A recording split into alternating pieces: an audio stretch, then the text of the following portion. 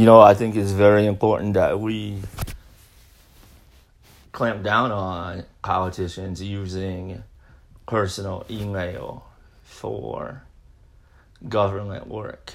Hillary Clinton has done this, and James Comey and others, and somebody needs to step up and pounce and nullify it. Somebody in authority, because it's not good. Politicians should be free to use their personal email account for things like if you want to email a high school classmate, or if you want to get your church's email newsletter that comes out every week. But when you're talking about classified government information that, contains really sensitive and personal and, I don't know if it's personal, but it's classified is what I mean. When it contains that kind of information, we cannot have every politician getting on an gmail.com account or an AOL or a Yahoo. We need to have them using their .gov email address. And I think it's time our nation gets tough on that. We need someone with authority. I don't know if President Trump will enact this into law, but if I was him, I would sign an executive order that says immediate, let's just say 3-year prison sentence. And maybe he might not be able to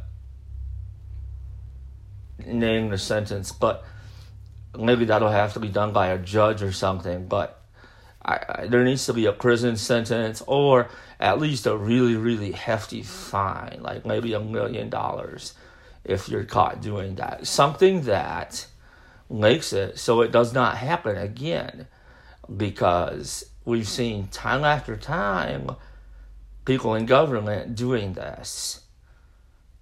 I understand maybe they do it out of convenience, but Gmail is good, but it's not near as secure as the .gov email that they are issued when they begin employment or service to the U.S. government.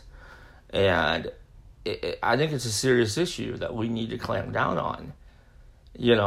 Even if it's just, even if you're writing an email to a colleague about inviting them over for a picnic, but then at the end you say something like, oh, and I figured out this about the thing we were talking about at work and stuff. That's not good. Do that over your .gov email account. I feel like we cannot be taking a Fred Rogers or Barney the Dinosaur approach to this. We have to take a Coach Bobby Knight down 30 at halftime to Purdue approach. Because if we just take the I love you, we love me, or you love me, or whatever it is approach, it's not going to be helpful. It's not going to work. Government email is not the Muppets. It's not Barney the Dinosaur. It's not Mr. Rogers' Neighborhood.